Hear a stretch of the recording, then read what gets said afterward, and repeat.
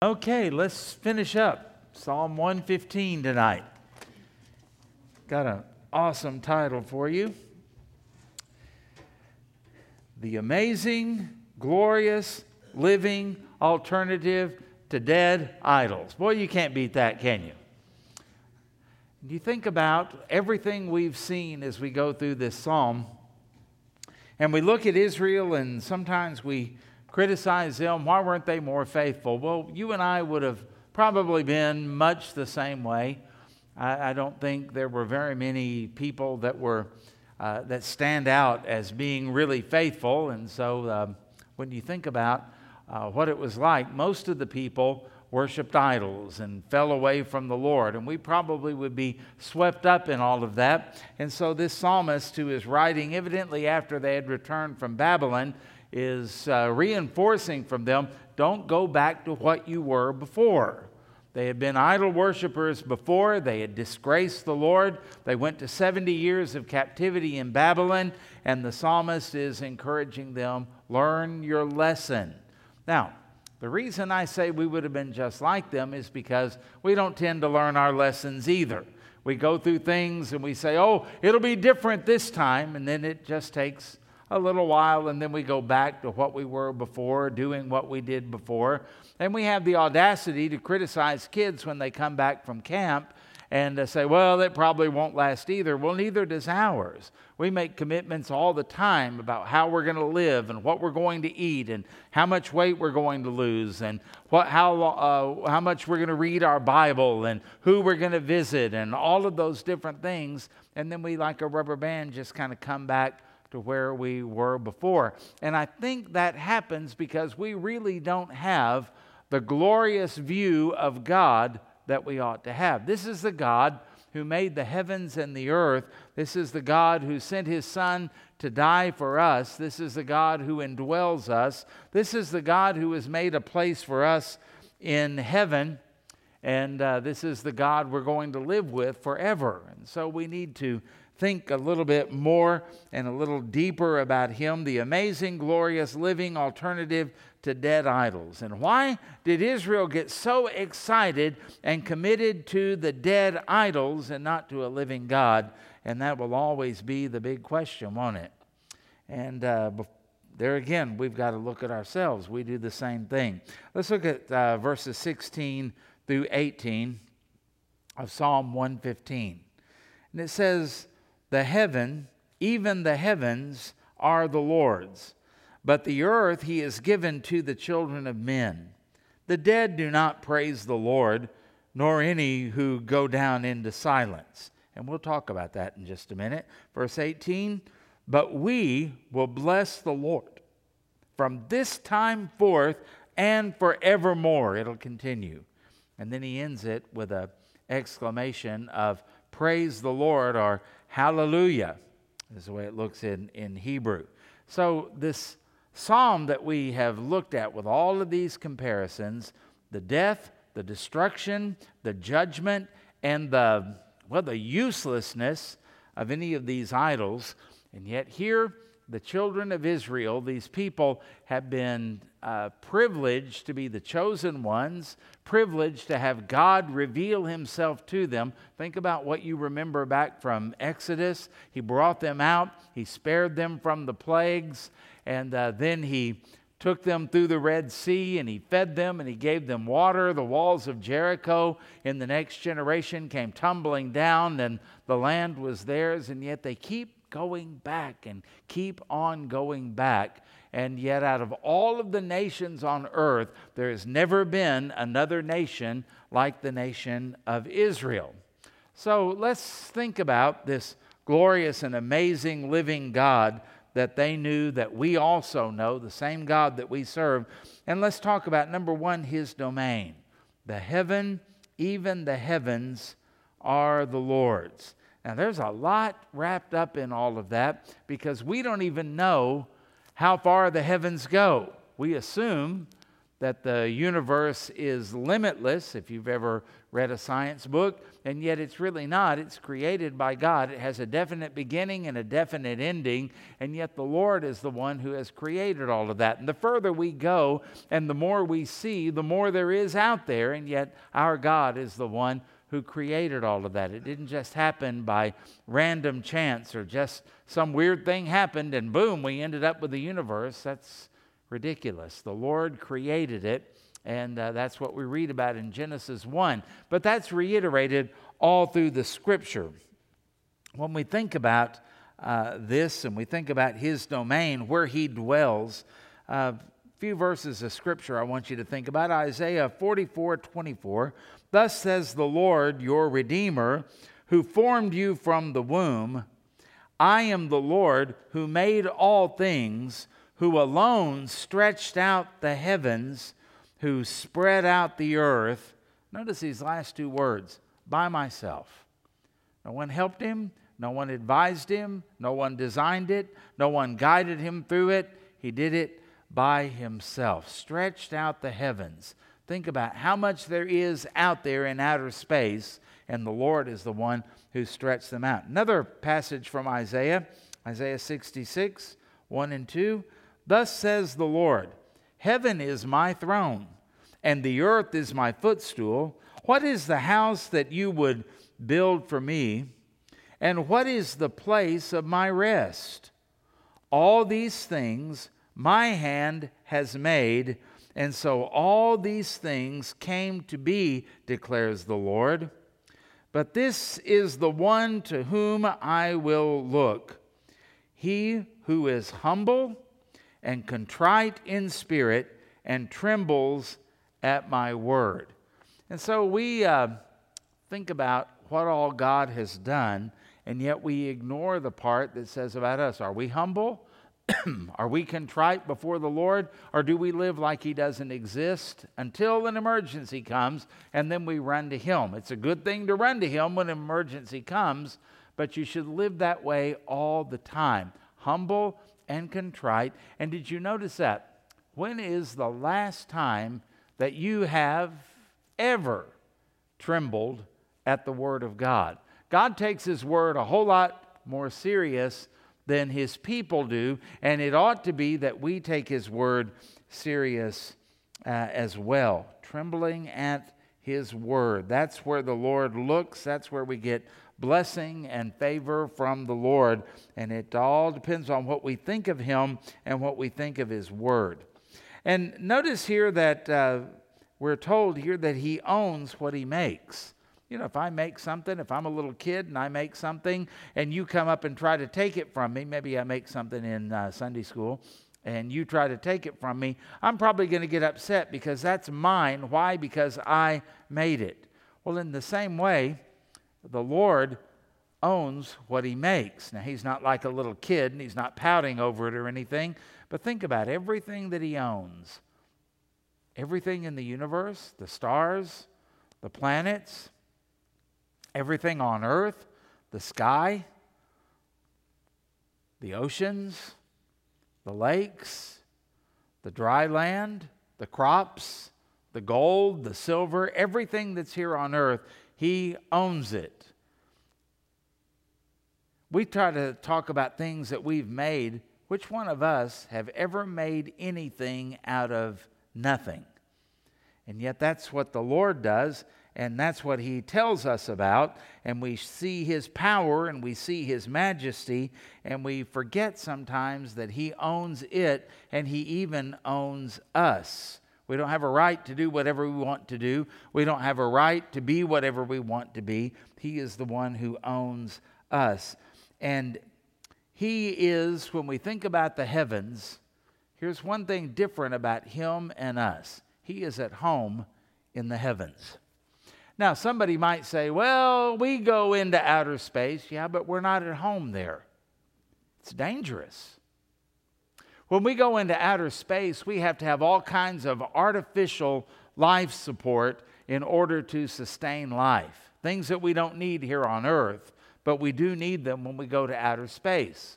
Gravity is different. The atmosphere is different wherever we may be. We have to have oxygen. We have to have spacesuits. We have to have all of those type of things. We can't grow our food in outer space. We can't find any food. We have to take it with us. We have to have something that gets us back here because we can't stay there forever. And we can only imagine the long-term effects of weightlessness in space on the body, because so much of the body depends upon gravity, doesn't it? Your heart function and all of that, your circulatory system, how your organs function, the way that you think, all of that. There's a certain degree of gravity that causes all of that to work properly and to work rightly. And yet our God, He's at home there. It doesn't bother Him. It doesn't affect Him. It doesn't mess Him up. And even if we were to put a colony, a space colony on Mars, like they talk about, we still would not be at home there, would we? Think about everything that would have to happen. We can't change the atmosphere of Mars. We can't change and make Mars suddenly have lakes and oceans and those type of things. We can't do any of that stuff to raise crops. And maybe someday there'll be something that we'll try to do, but we will never be like the Lord who is at home in the heavens. We'll always be visitors. We'll always be strangers. We'll always be out of place there. We will always be, to a certain extent, handicapped no matter what we do. And we crow about it and we think we are so smart, and it is amazing. And it is amazing what we have done until you compare it with the Lord, who not only is at home there, but He's the one that made all of that. So we may go, but we don't dwell. And we're never at home there like the Lord is. Number 2, I want you to notice a distinction that He makes. The Bible says in the very next phrase, but the earth He has given to the children of man. He made a gift, and He has given us the earth because we're at home here. We were made for earth. We're not made for Mars. We're not made for the moon. We're not made for Jupiter, but we're made for here. You can pretty much go anywhere on the earth and you can figure out a way to survive, and you can breathe, and you can raise food, and you can have relationships with other people and friendships and others, and you can raise children. It's down here on earth. Why? Because this earth, this ball that we look at, this is a gift that God has given to mankind. He's given to human beings. Now, isn't it amazing that we want to do everything we can to discount that gift? We say, oh, there's no God, and oh, the earth, it just came about just by random chance. And yet the Lord, what if somebody did that to you at Christmas? Not very far away from Christmas, is it? And you saved up your money and you gave somebody a very valuable gift. Maybe you gave them an expensive piece of jewelry or a car or something like that. And when you gave it to them, they said, wow, this is wonderful. And then the next thing you hear them saying about it is, I don't really know where this came from. It just came here just 'cause. It's no big deal. It's just one of those things that sort of happened. You might be a little offended at that. What do you think the Lord feels?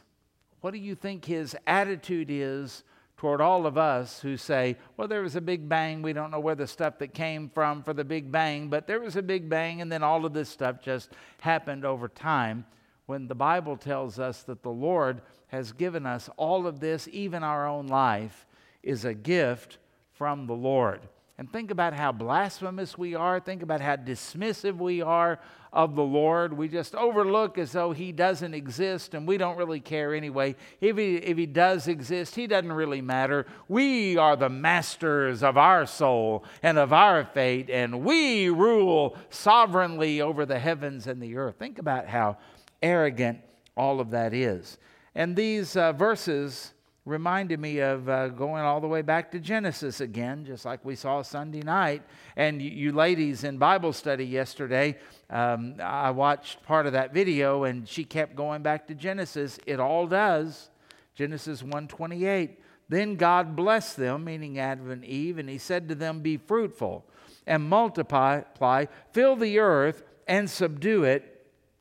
Have dominion over the fish of the sea, over the birds of the air, and over every living thing that moves on the earth. So God has given us this earth, and He has said to human beings, I want you to take care of it.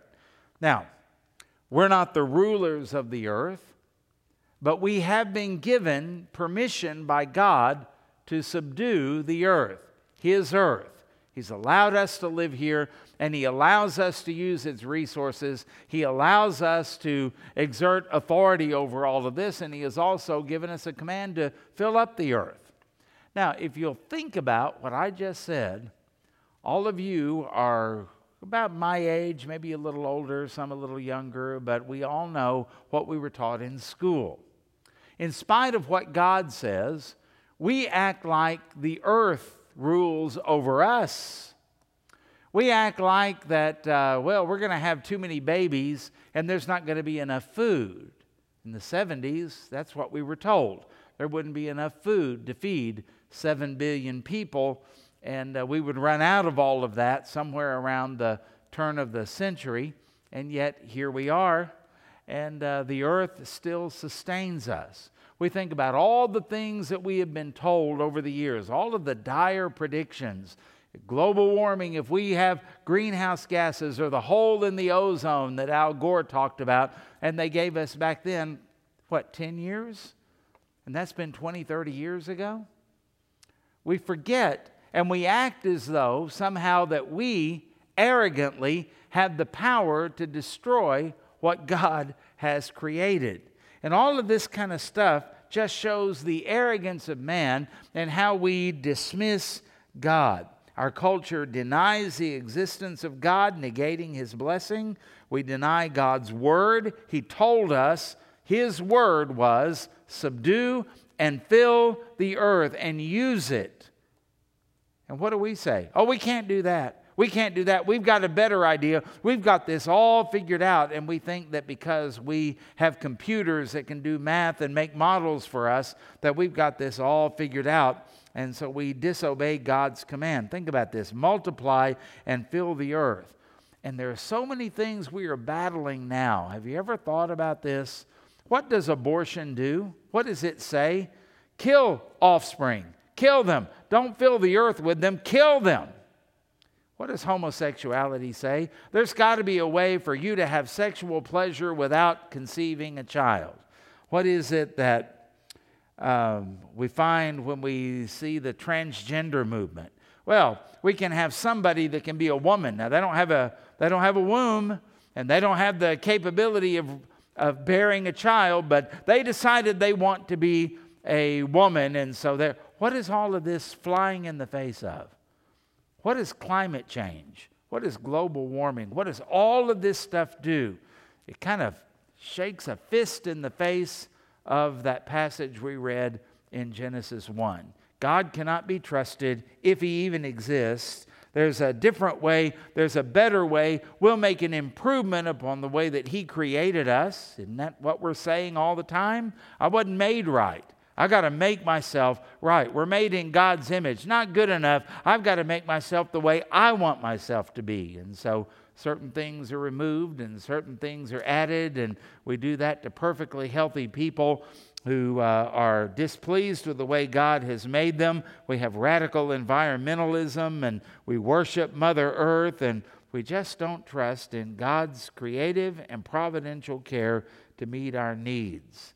Because it's all about us, and we're going to do it our way, to quote Frank Sinatra. Very rebellious song, by the way. And that's the way we want to do. Okay, thank you, Lord. We'll do it our way. We'll take it from here. And thirdly, notice His determination. It says in here that there are certain things He has determined that we cannot change. You know, Jesus told us, don't be worried about tomorrow. You can't even add a hair to your head or a cubit to your stature, can you? We don't have that ability. We can't do that. We didn't determine when we were born And we don't really determine when we're going to die either. That's determined by God. And that's what I mean by that. Now notice in verse 17, the dead do not praise the Lord, nor any who go down into silence. Now, there are some people, I have some relatives, who take that verse right there and they say, see, once you die, you are just dead. There's nothing else. And I've got some other relatives that they believe that when you die, your soul stays in the grave with your body until the return of the Lord. It's called soul sleep. Seventh-day Adventists believe that, and they borrowed that doctrine from the Jehovah's Witnesses, and they have to have that because to make it all fit with their theology and their investigative judgment that happens, they can't have anybody in heaven and then have a judgment that is going to kick them out of heaven, so they came up with the idea of soul sleep. And they base it on verses like this: the dead do not praise the Lord, neither do they that go down into silence.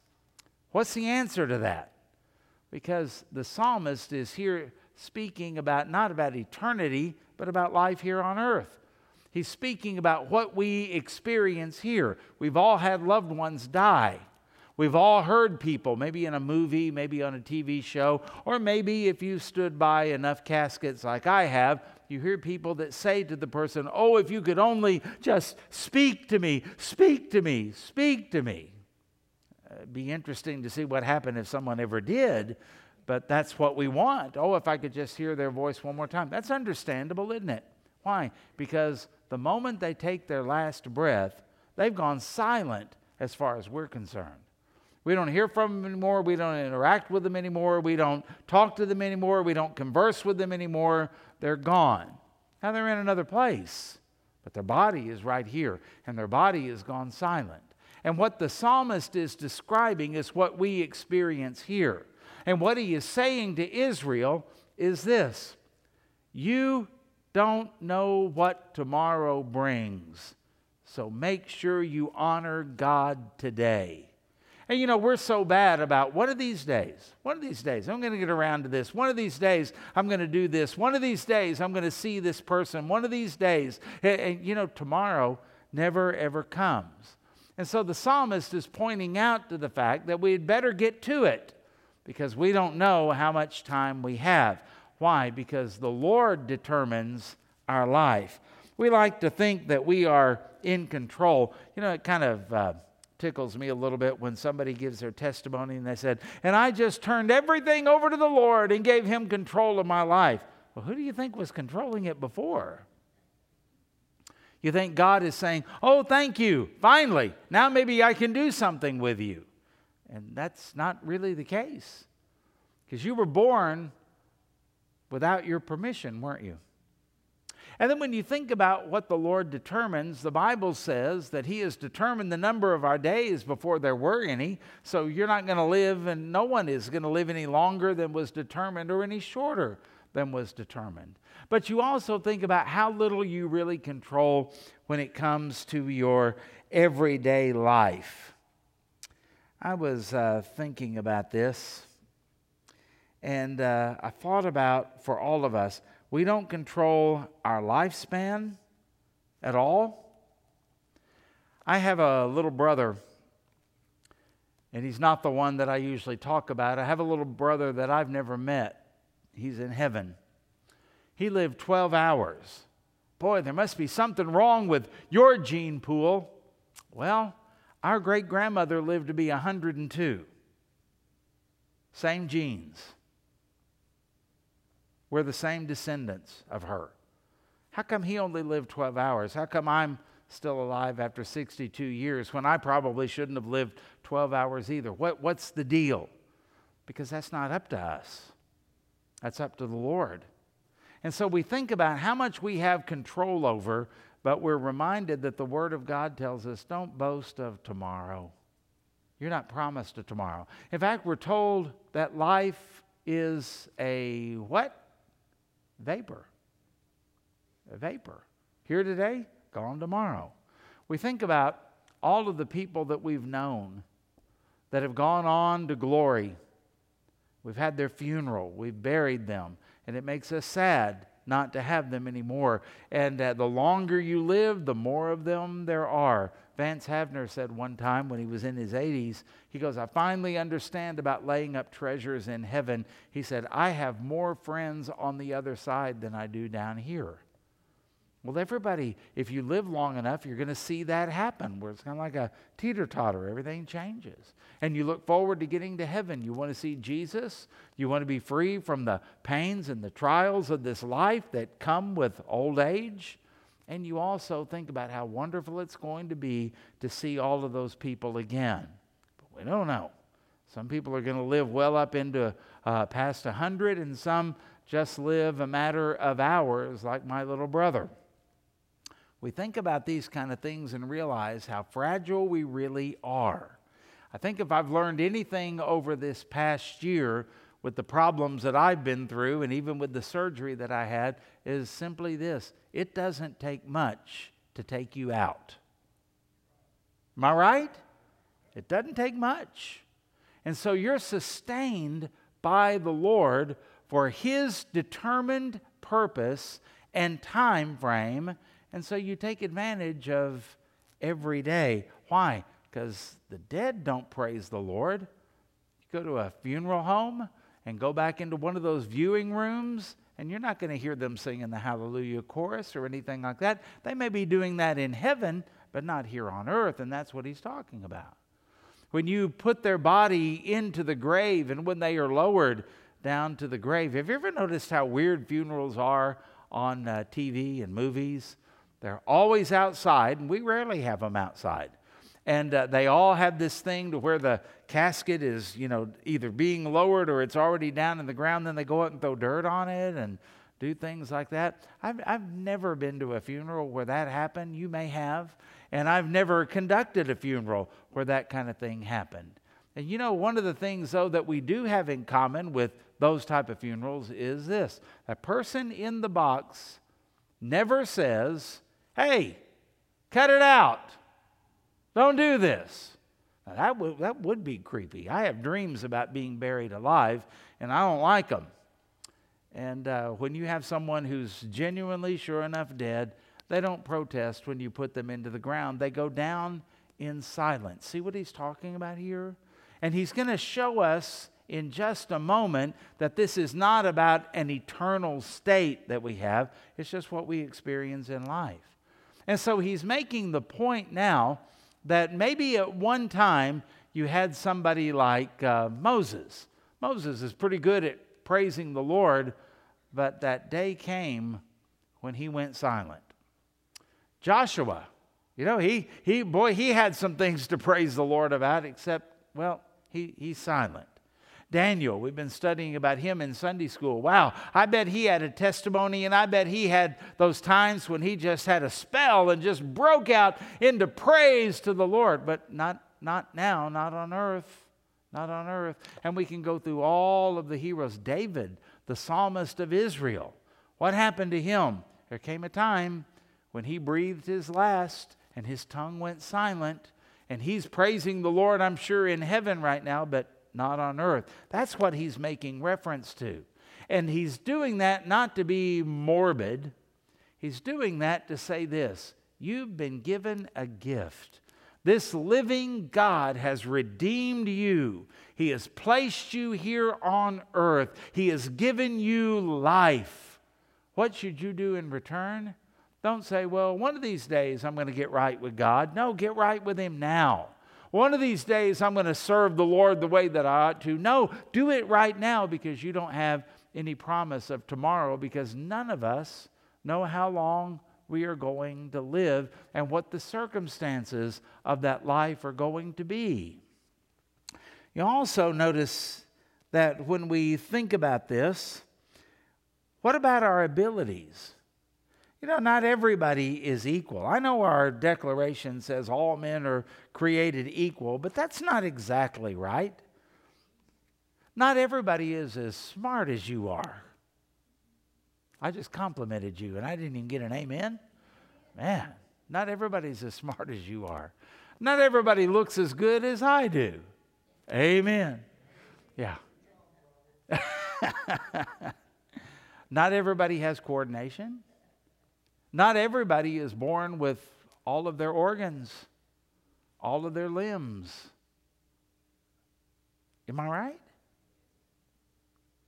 Even if you do, not everybody's as fast as Jim Thorpe or some more modern people. Not everybody can do that. Not everybody can play in the NFL or the NBA. Not everybody can be a movie star. Not everybody can invent something that's going to make them a millionaire. We don't all have the same abilities. Why is that? Well, there is a certain extent that it could be laziness, apathy. We just don't care. And we never try. We never push ourselves. It'd be nice to learn a language, but we never get around to doing it because it doesn't matter that much. It'd be nice to play an instrument, but we never pick it up and play it or take lessons or anything. I mean, you know how that can be. We're all kind of like that to some degree. It'd be nice to know the Word of God. You know, we all know those people. Boy, Grandma knew the Word of God. Well, do you read the Word of God as much as she did? Well, no, not quite. Well, then there's your reason. So there is something in this that has to do with us and our motivation and our effort and that type of thing. And we don't come close to living up to our potential. They tell us we only use about 10 to 20% of our brain anyway. And wonder what happens with the other 80%. So we have these things, but the vast majority of things we have no control over.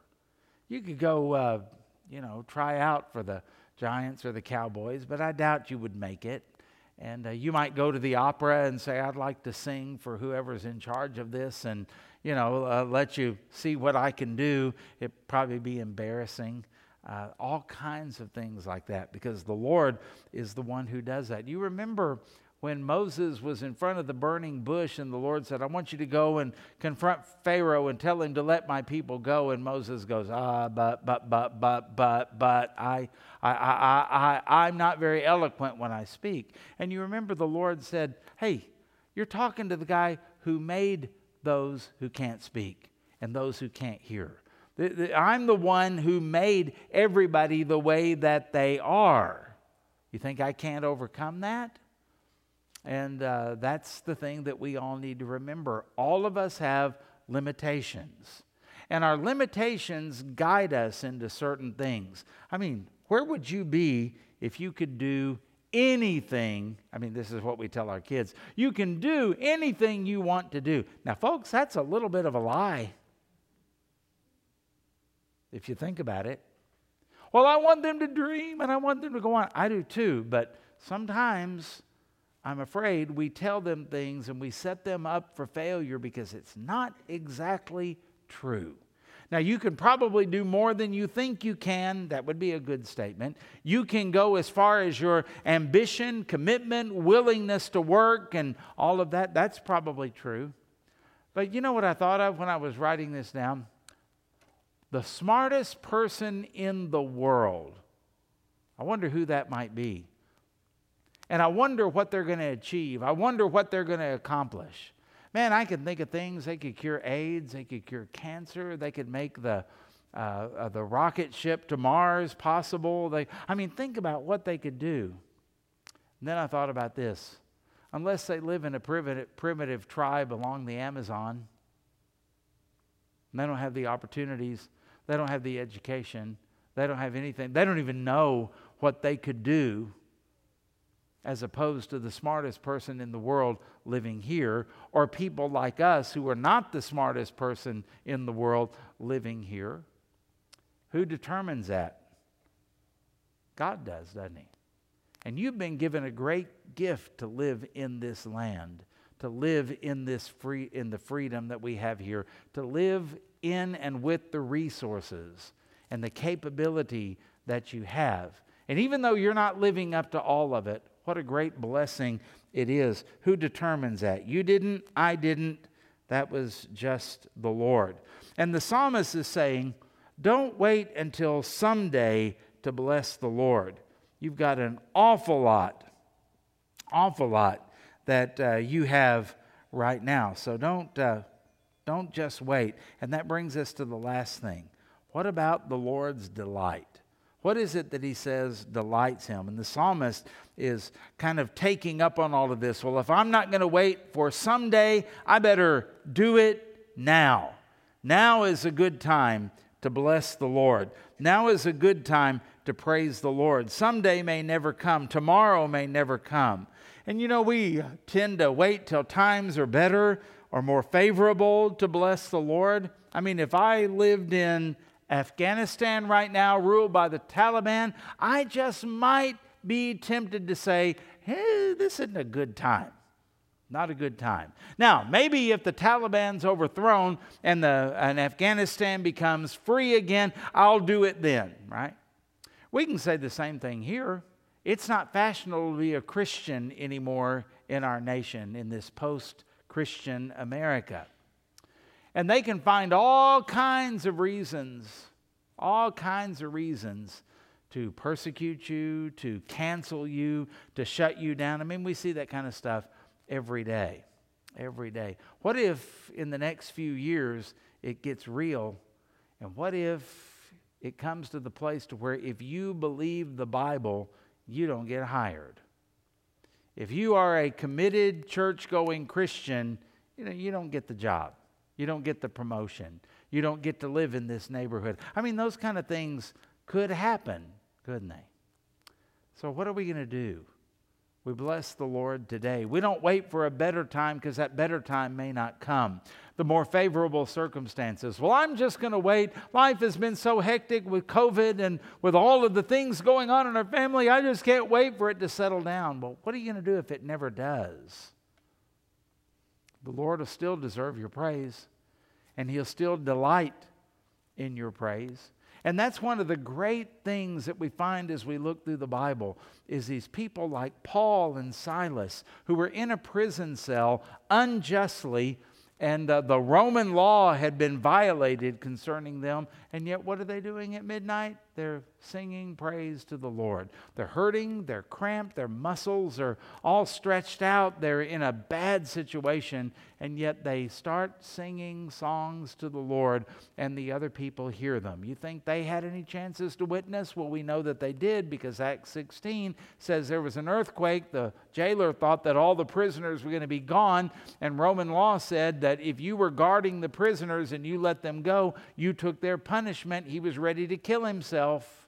And Paul said, do yourself no harm. And the jailer says, sirs, what must I do to be saved? Well, he saw the power in their life. It wasn't just the earthquake.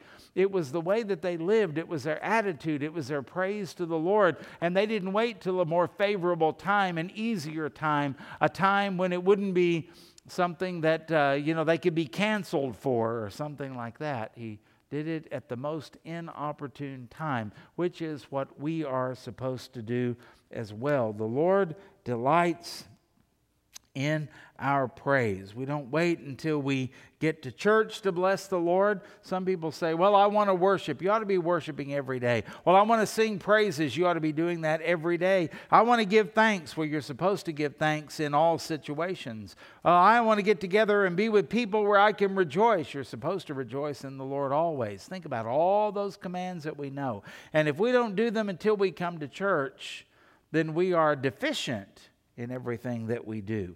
So we do it today, and we do it, notice the psalmist said, we're going to do it today, and how long? Forever. Now there's your heavenly reference.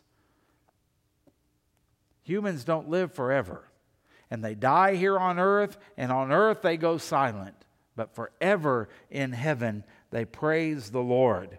And so that happens after we become silent on earth. William Cowper wrote a song that you know, and you probably know it very well. There is a fountain filled with blood drawn from Emmanuel's veins, and sinners plunged beneath that flood lose all their guilty stains. You like that song? Great, isn't it? Have you noticed the line in there that says, when this poor lisping, stammering tongue lies silent in the grave. That's what the psalmist is talking about. Silent in the grave. Then in a nobler, sweeter song, I'll sing thy power to save. Well, I thought you were silent. On earth, but not in heaven. Absent from the body, and where? Present with the Lord. See, there's a great day coming. And so that's what the psalmist is making reference to. This isn't soul sleep. This isn't anything like that at all. This doesn't mean you die like a dog and you're just gone. This is what we see on earth. Silent on earth, but noisy in heaven. Boy, that's going to be an amazing thing. And that's what William Cowper talked about. Charles Spurgeon said, praise is the rehearsal of our eternal song. You ever thought of it like that? When we were singing a while ago, you're rehearsing for eternity. Praise is the rehearsal of our eternal song. By grace we learn to sing, and in glory we continue to sing. What will some of you do when you get to heaven if you go on stumbling all the way? Do not hope to get to heaven in that style, but now begin to bless the name of the Lord. You know what he was saying there? If you don't like praising God now, you're not going to like heaven. In fact, he intimated there, if you don't like blessing and praising the Lord here, you're probably not going to get there. Adrian Rogers said, why do you expect the faith that cannot get you to church on Sunday morning to get you to heaven? That's a good question. And that's what Spurgeon is saying. You look at your life, and if you don't praise the Lord here and now in every situation, certainly you're not perfect. None of us are. My goodness, don't follow me around. But he's saying if there's no desire for that, no zeal for that, if there's nothing that motivates you to do that or corrects you when you don't do that, you're going to hate heaven. And you're probably not really going. But those of us who are born again are like William Cowper.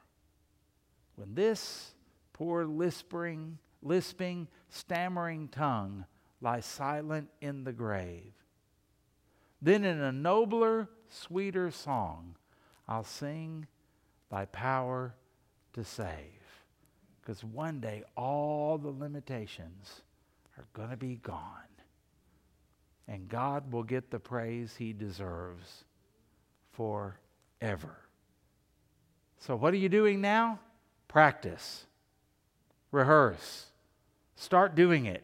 Do it when you don't feel like it. Do it when it's not expected. Do it when it seems inappropriate. Just do it and get used to singing, get used to shouting, get used to giving God the praise that he deserves. Why? Because he's an amazing God. And had it not been for his grace, you'd be bowing before a tree or a rock or an idol. But by the grace of God, he has given you the opportunity to know personally the one true and living God. Somebody say a hallelujah, because that's really what it's all about. Heavenly Father, thank you, thank you, thank you. We could never find you. We could never discover you. We could never put you in a test tube. We could never figure it all out. We would look at the stars and the planets. We would look at the rocks and the animals and the trees and the grass. We would look at the rain. We would look at the whole ecosystem, and we'd never figure it out. And yet you revealed yourself to us. Not only through general revelation like that, but special revelation. The Holy Spirit has given us faith to believe, has drawn us to you, and given us your perfect, infallible, inerrant, eternal, all-sufficient word and your glorious gospel in there. And it came to us, and it birthed new life in us, and you have drawn us unto yourself for your purposes and for your glory. Lord, we thank you that even though your dominion is the heavens and you're comfortable in outer space and beyond in the heaven where you dwell, and yet you came to this earth, lived a perfect life, died on the cross, bore the wrath of God, and then burst out of the grave on that third day and ascended to the right hand of God the Father, because Your dominion is an everlasting dominion, Nebuchadnezzar said. And we thank you, Father, that you have given us this earth, and we praise you for this. To be honest, we could use a little rain right now, Lord, if you would be pleased to send it to us. But at the same time, we have water to drink and air to breathe, places to live and shelter, transportation, and we have oil in the ground, and we have animals that provide food and crops that grow that give us food. I mean, we have it so good. Thank you for that, Lord, that wonderful gift. And I thank you, Father, for the determination that you make about our lives. I don't know how long we're going to live, but we're here now. We have this day. We have this evening to give you praise. And I pray we would think about that every day. May tomorrow morning we wake up with a note of praise on our lips, because every day is a gift. May we bless your name. And then, Father, we pray that we would delight you, that our praise would not just be someday. We all have a someday in heaven, but today we need to praise you. And in this time, in this situation, whether it feels right, whether it seems right, whether it's acceptable or not, doesn't matter. We want to give you the praise that you deserve. So thank you for this psalm. Thank you for what this psalmist has. He poured his soul into this under the inspiration of the Holy Spirit. And it tells us a lot about us, and it tells us a lot about you. And it's only by you that we can become what we are, and we thank you for that. For it's in Jesus' name we pray. Amen.